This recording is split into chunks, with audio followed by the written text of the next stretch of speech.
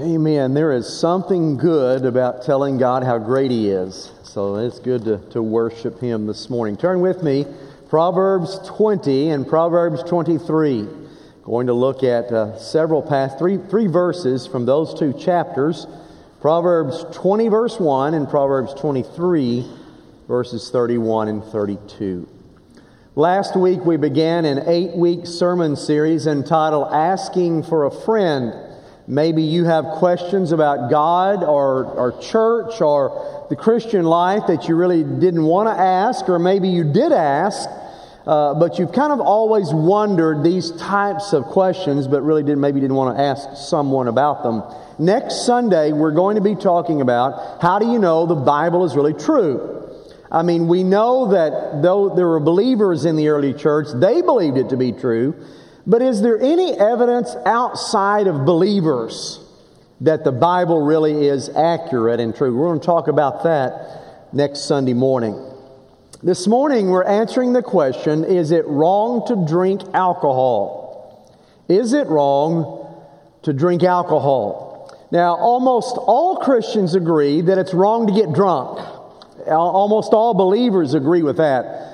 But what we're talking about this morning is it ever wrong just to take a drink socially or with a meal or out with friends? Is that wrong?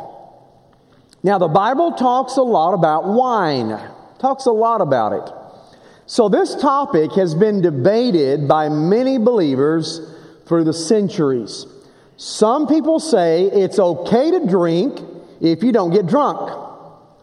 Others say that you should never drink, period, alcohol at any time. Well, which one is it? This morning, I want to share with you as I begin what I believe that the Bible teaches, and I believe in total abstinence of alcohol. It's what I believe personally, that believers in Jesus should not drink alcohol. Now, I don't drink alcohol. I have never taken a drink in my life. I've never tasted it. And this morning, I'm going to show you from Scripture why I believe that and why I don't do that. Now, I'm not going to do it in a bashing kind of way or ranting or anything like that. I don't not drink because I'm Baptist or because I'm a preacher or because deacons say I can't or anything like that. I do it because of what the Bible teaches me as a believer in Jesus. So that's what I'm going to look at this morning.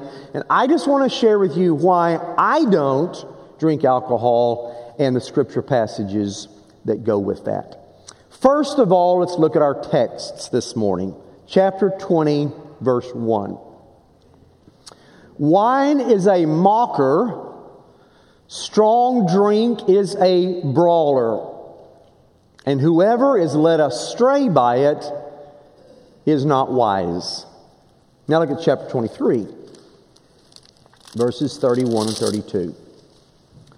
Do not look on the wine when it is red, when it sparkles, word literally means moves in the cup, when it swirls around smoothly. At the last it bites like a serpent and stings like a viper. Now, let's look at, first of all, a little more closely our text, letter A. Letter A on your outline, our text, Proverbs 20 and 23. Let's look at these verses quickly. Proverbs 20 verse 1 tells us that wine is a mocker and strong drink is a growler, literally. Let's look at those. When I first read that, I immediately thought there must be a difference between wine and strong drink, right? It says wine, and then it says strong drink. Is there a difference between the two? And there is a difference. I'll talk about that in just a moment. There's a difference between wine and strong drink. It tells us that wine is a mocker, and the word mock there is lutes, L-U-W-T-S. It means to laugh at someone arrogantly. Laugh at someone in an arrogant way. After church, if we're talking and I begin to mock you and I laugh arrogantly at you, I'm not joking, and you know that, that's going to offend you. And it should. The Bible tells us that wine does that to you. It mocks you arrogantly. Notice what it says next. It says that strong drink is raging. The word hama literally means to rage. And it literally means to growl, like a dog growls. If I have a dog up here today and I go, oh, look at this sweet dog, and I go over to pet it, and it bares its teeth and goes, arr, I'm not going to hug it, okay? It's telling me something. That's the picture. Strong drink growls at you. Don't embrace it, don't hug it. It's telling you something. Strong drink is a growler. And notice the last phrase, it says, whoever is led astray by it is not wise. The word deceive there means to lead astray. It means to take someone by the hand and lead them. So here's the picture. Alcohol taking you by the hand and leading you where you want it to go. Folks, you know people like that. I do too. Their whole life is determined by where alcohol takes them. The Bible said whoever does that is not a wise person. Look at Proverbs 23 a little more closely. It says, do not look on the wine when it's red and whenever it moves. So, hold on, wait a second. Whenever it moves. You mean there's wine that moves and wine that does not move? Yes. Whenever it moves, that's the fermentation process it's talking about. Fermentation that produces the alcohol. So whenever it says, whenever the wine starts to move, the fermentation, do not look upon it. When it ferments and the alcohol is produced. Now, the end result, he said, is that it bites like a snake and stings like a viper. Now, go to letter B on your outline. Biblical words used for wine. I want us to look at the biblical words because this is really key. I hope that you'll lock into this because this is key. And a lot of believers are misled about the biblical words used for wine. 673 times in the Bible wine is mentioned. That's a lot. But different words are used. Now, one mistake that a lot of people make, they assume that the biblical word for wine is our wine today. It's not. I'll talk more about that in letter C. It's not. They assume, well, wine is wine. Bible talks about wine. We have wine today. It's fine. You can drink wine. But it's different. We have different words for wine or grape juice, or today you say wine in English, you're talking about alcohol content. If you say juice, grape juice, we know in English that has no alcohol in it. Right? We know the difference. In those days, they did not have a word for juice. It was wine. So the word wine could be an alcoholic drink or a non-alcoholic drink. It could be alcohol or it could be grape juice, and it's both called wine. Now, let's look at the words. 3 main words used in Old Testament, 3 in New Testament. They correspond to one another for the word wine. I think you get a better picture. First word, number 1, is the most common word used in the Old Testament and the most common word used for wine in the New Testament. It's yayin in the Old Testament. It's oinos in the New Testament. Hebrew yayin, Greek oinos, and it means a generic term for a great drink that included both alcohol and non-alcoholic beverages, both fermented and unfermented. So the Bible could say oinos in Greek and it talk about grape juice. Or it could say oinos and talk about alcohol. How do you know the difference? Good question. Linguists, Bible scholars that do word studies, They have studied this for years, and they say that how you know whether it's talking about juice or alcohol is the context. That's how you determine. But the most common word can mean alcohol or non-alcohol. Here's the second word that's used. The Old Testament word shakar, New Testament word sekera. This is different. Anytime the Old Testament talks about shakar and the New Testament uses the word sekera, it always refers to strong drink. It's translated, not wine. Translated, strong drink. That means it was undiluted with water. Now, I'll talk about this in a moment, but most of the Jews in those days, they would take their wine and they would dilute it with water. If you ever had a drink that was undiluted, they called it strong drink. Now, here's the catch. Scripture always forbids strong drink. It always condemns strong drink. That's the word that's used. Strong drink is always forbidden. Go to the third word. The Old Testament, terosh. New Testament equivalent is glucose. Yes, that's where we get our word glucose from. Spelled differently, but it's the same, means sugar. So, terosh in the Old Testament, glucose in the New Testament, it's talking about grape juice. What we know as grape juice has no alcohol content at all. It's not fermented, it's juice from the vine. And the Bible calls this new wine or sweet wine. So anytime you see the phrase new wine or sweet wine in the Bible, that's referring to a non-alcoholic beverage. It's just grape juice. It's just grapes from the vine. So those are the different words that are used, and it's you have to know how they're used, which ones are used, to know whether it's alcohol or grape juice. Now, let's go to letter C.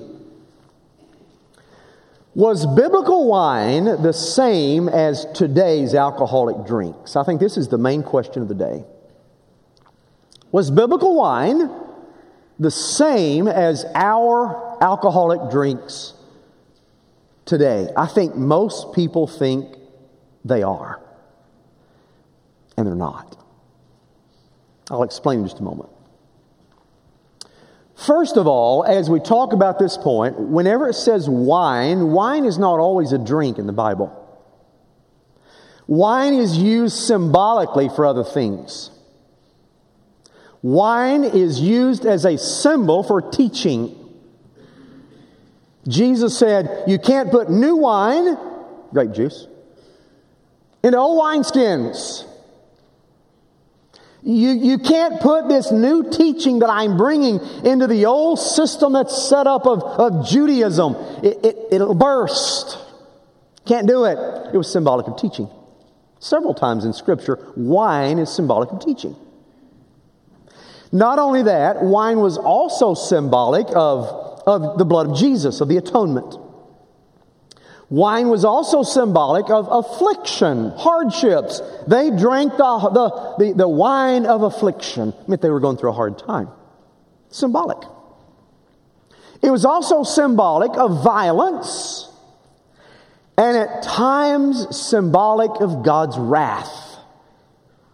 God's wine of judgment was poured out. So, just because the word wine is used does not always mean it's an alcoholic drink.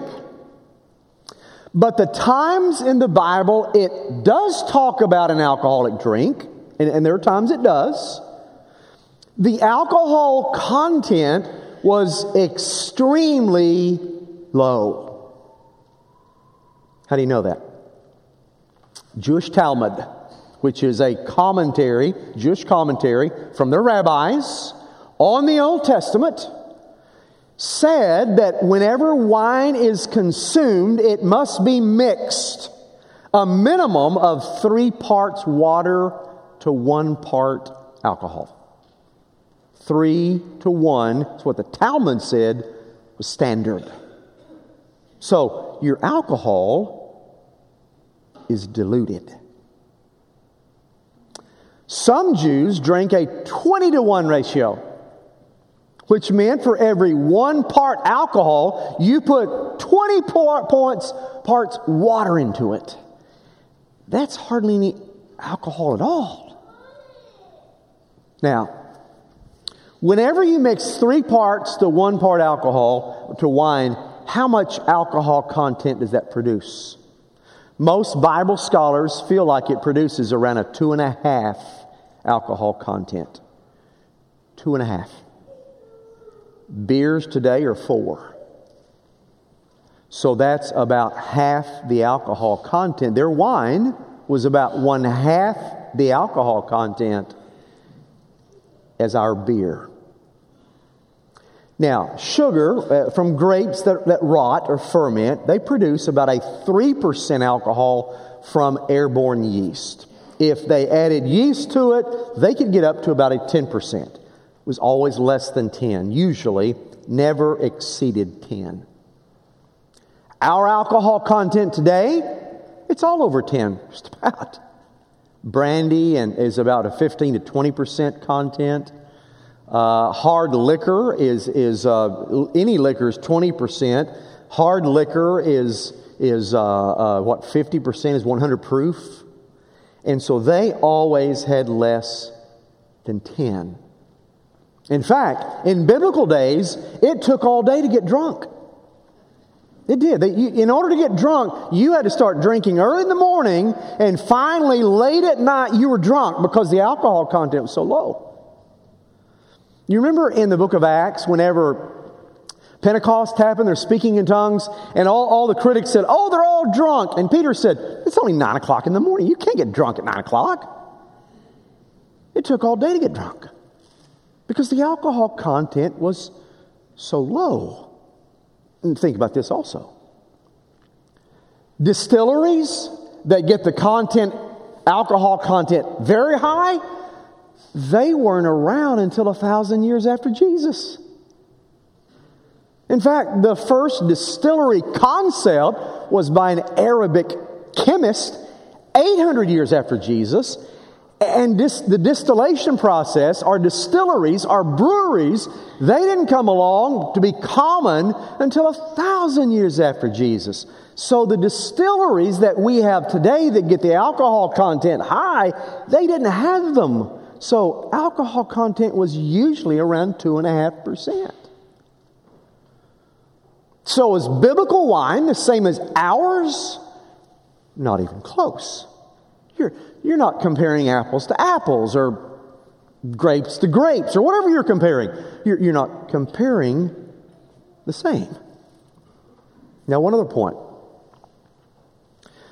The biblical words strong drink always refers to stronger alcohol because there's no water in it.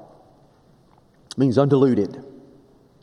Every time in Scripture strong drink or high alcohol content is mentioned, it's always forbidden. That's one of the reasons I don't drink alcohol. Strong drink is forbidden. Strong drink is the higher alcohol content. That was forbidden. So I don't do it because I'm Baptist or refrain because I'm a preacher. I refrain because Scripture condemns strong drink. Norman Geisler, a strong Bible scholar, has a PhD in philosophy from Loyola. Norman Geisler, because of the phrase strong drink, says, quote, Christians should never drink alcohol because of the phrase strong drink. And he goes one step further. He says, even ancient pagans would not drink alcohol as strong as ours today. If you drank strong drink in biblical days, you were called a barbarian. If it was undiluted, if you just drank it undiluted, they called you a barbarian. And he said even pagans would never even consider drinking alcohol with a content as high as ours today. So every alcoholic drink we know of today falls into the category of strong drink. So that's why I don't drink. Now, as Christianity began to spread, the use of wine began to decline. Not increase, but decline. During the Middle Ages, wine production declined steadily. Finally, around the 12th century, it revived again. So biblical wine and today's alcohol are not even close. Well, Pastor, what about the Lord's Supper? I mean, in biblical days, they used wine, right? Well, I want you to notice a couple of quotes by early historians describing the early Christians' Lord's Supper. Here's one by Justin Martyr. He said, bread was brought, and wine, and water. And the president, meaning the pastor, he was not a believer, sends up prayers and thanksgiving. He's describing their Lord's Supper services. So they brought bread and wine and water to mix it. Look at Clement of Alexandria. It is best, notice 150 AD, it is best for the wine to be mixed with as much water as possible, for both are works of God, and the mixing of the two, water and the wine, produces health. In their communion services, they took the wine and they diluted it as a part of their communion. Now go to letter D on your outline. What about Jesus turning the water into wine? This is a question I've had from a lot of people for a lot of years. Preacher, what about Jesus? He turned the water into wine. So therefore it's okay for me to drink wine. He turned the water into wine. Well, it's not like he took some Ozarka and made Captain Morgan out of it, okay? Hold on a second. He didn't do that. Here's what happened. It was a wedding at Cana. They ran out of oinos. That's what the Bible tells us. Remember, oinos could be alcoholic or non-alcoholic. They ran out of it. Jesus told the servants to go fill the water pots, 6 of them, with 20 to 30 gallons in each pot with water, and he turned it into wine. That's 180 gallons of wine. And the guests, the Bible said, were well drunk. Did Jesus get them drunk? Well, wait a second. The word well drunk that is translated in English is methuo. It means well drunk, or it could mean, also translated, fill up completely. It could have been they were just full. Not drunk, but full. There have been many times I've pushed away from a table and go, "Oh man, I am full." Never once have I pushed away from a table and went, "Whoo, I'm drunk." There's a difference. And it could be the difference here.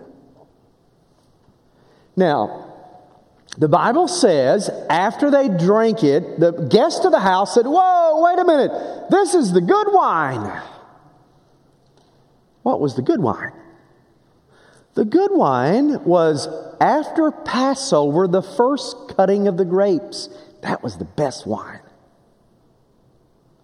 And then as the growing season went along, the wine got less and less and less in quality and less until finally the worst cutting was right before Passover. So that would be the poor wine. The wedding of Cana took place before Passover.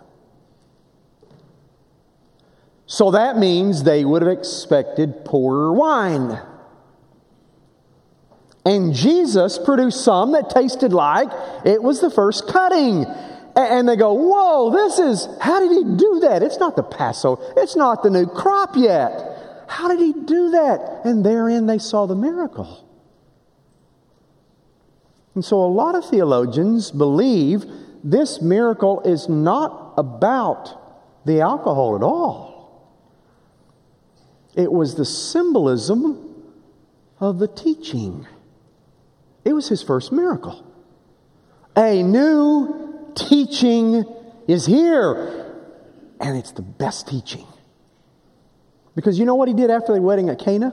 He went straight to Jerusalem and turned over the tables. Money changers. You make my house a den of thieves. Why do you do that? He's it's symbolic. Overturning the old system. And the new teaching has come. Well, it's not about alcohol at all. It's about the teaching. Plus, would Jesus have made a crowd drunk when later on in the Bible he condemned getting drunk? No.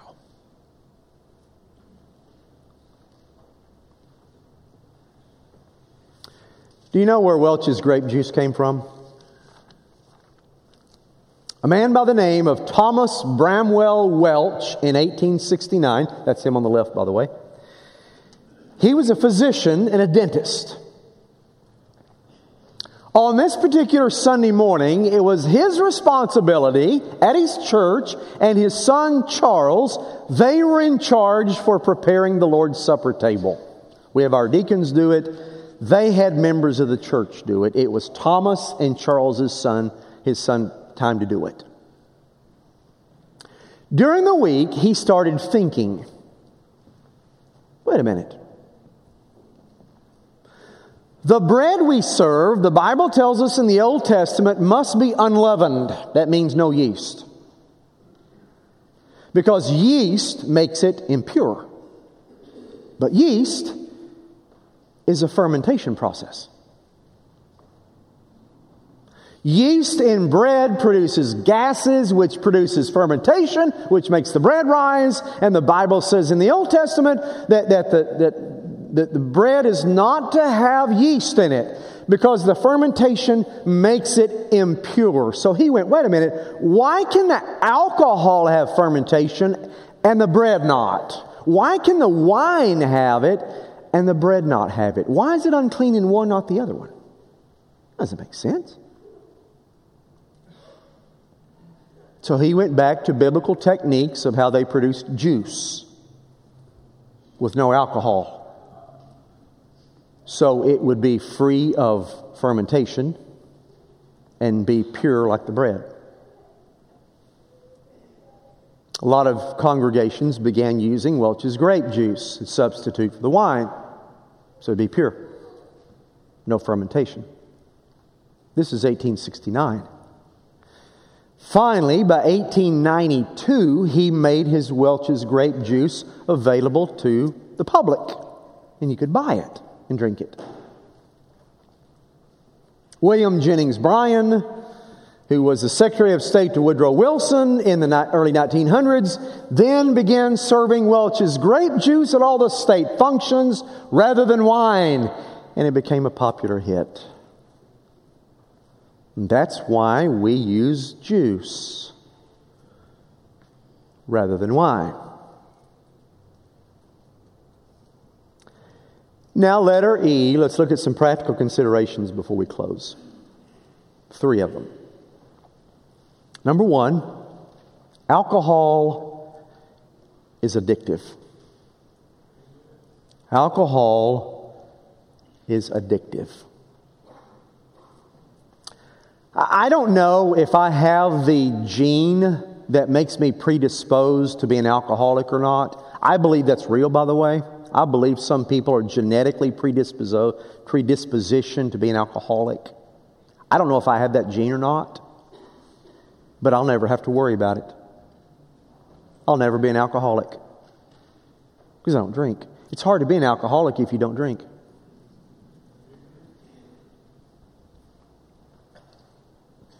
I don't think anyone ever set out to be an alcoholic. I don't think anyone ever said, I think I want to ruin my life. I think I want to spend all my money on something and blow it and not have anything. And I think I want to beat my family. And I think I want to lose everything. I don't think anybody ever sets out to be an alcoholic. But folks, it's just so addictive that it takes you by the hand and it leads you where it wants you to go. There was an emergency room doctor over at Parkland Hospital a while back who said this. He said, quote, This place would be a lot quieter at night if it weren't for alcohol. It's Parkland Hospital. He said every night there's a bloody trail. Automobile accidents, stabbings, wife beatings, fights. You take away alcohol, this place would be a lot quieter. 1 in 4 families in the U.S. broken apart by alcohol. 1 in 4. It's a lot. So, I believe, since it's terribly addictive, why would a Christian put yourself under the influence of that? Second of all, second consideration is alcohol affects your body and your brain. Studies repeatedly talk about your body and your brain. Your body, it affects your pancreas, your intestines, your kidneys, your liver, your heart, your esophagus. Studies show also it affects your brain. Thomas Edison, he never drank alcohol, and he's a teetotaler, and so his buddies would give him a hard time. Oh, you're just a teetotaler. Why are you a teetotaler? And Thomas Edison said, because I have better uses for my brain. Somebody is injured in the U.S. in an alcohol-related incident every 2 minutes. And every 33 minutes, somebody dies in the U.S. because of alcohol. So from the time I started my sermon till right now, somebody in the U.S. died due to alcohol. And number 3, alcohol affects your testimony as a Christian. Alcohol affects your testimony as a Christian.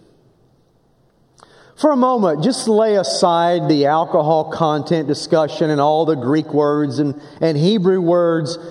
Set all that aside for a moment. Alcohol affects your testimony as a believer in Jesus. Let me ask you a question. If I walked in today and I started the worship service and I'm holding a Bud Light, Mark leads us in the first song, choir's up here, and you're all standing, and I walk up here and I've got a Bud Light, and I say, well, good morning, and I walk over here, sit on the piano. Glad everybody's here. We're here to praise the Lord and lift up the name of Jesus, and well, we're so glad you're here. And then after I pray, everybody greets somebody, and I walk over here and get my Bud Light and take a drink. You would think nothing of it, right? You'd think nothing of it, right? No. Sure you would. You'd go, what's he doing? Is that a Bud Light? I like a Bud Light. Oh, wow. What's he doing? Now, if I had a bottle of water, you wouldn't think anything of it. I've got one right here. You didn't think anything of it. Or if I had one of those new orange vanilla Cokes, I want to try those, by the way. If I had one of those, you go, oh, Pastor's trying one of those new. I wonder how it is. I'll ask him afterwards. It'd be no big deal. But if I had a Bud Light, it'd bother you. Or what if you saw me buying a 6-pack at a convenience store? I saw Brother Greg buying. Are you sure that? Well, I sure look like him. Was that Brother Greg? I sure look like him. What's he doing? I don't know. It'd be the talk. Why? It's alcohol. It affects your testimony. Sure it does.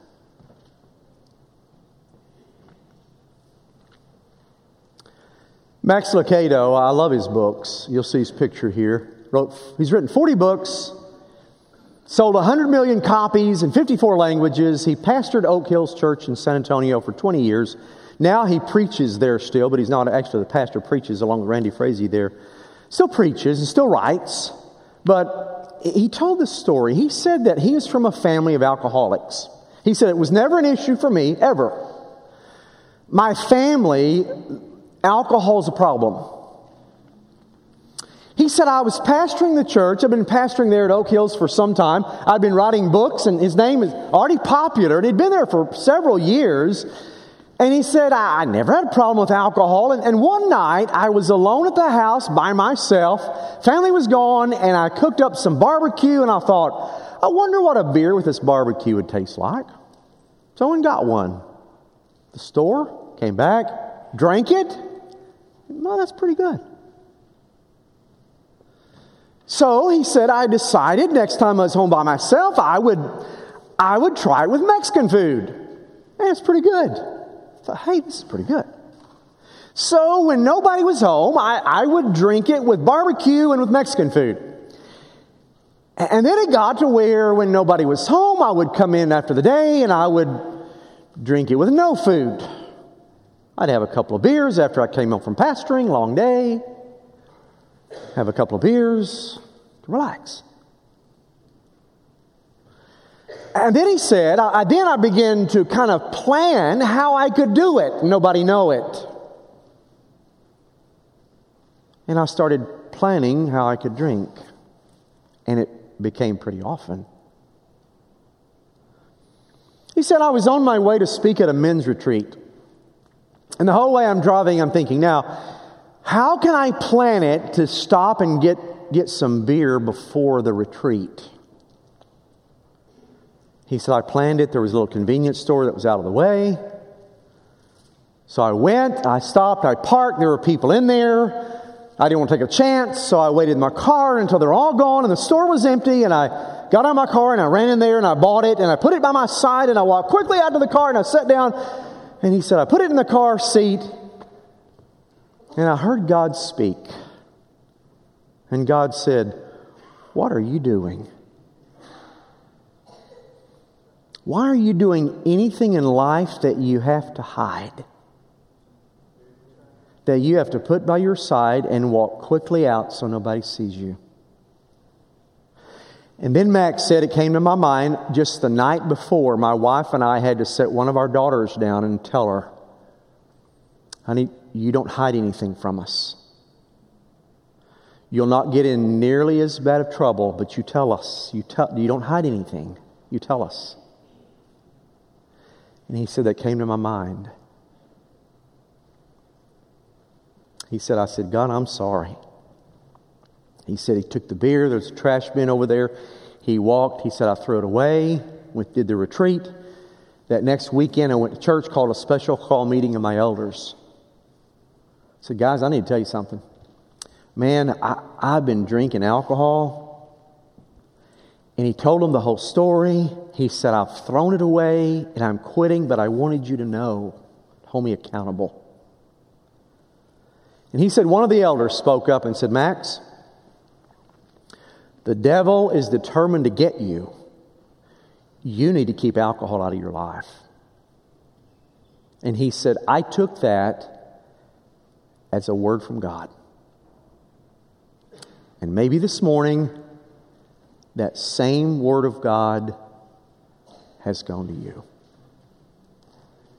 Let's pray together. Father, I want to thank you today for your word. Thank you for what you teach us, Lord, not just about alcohol, but Father, help all of our lives be a reflection of Jesus. Lord, may we not come under the control of anything except your Holy Spirit. And oh, Father, may our testimony and our witness to other people always be strong as a believer in Christ. I pray it in Jesus' name. Amen.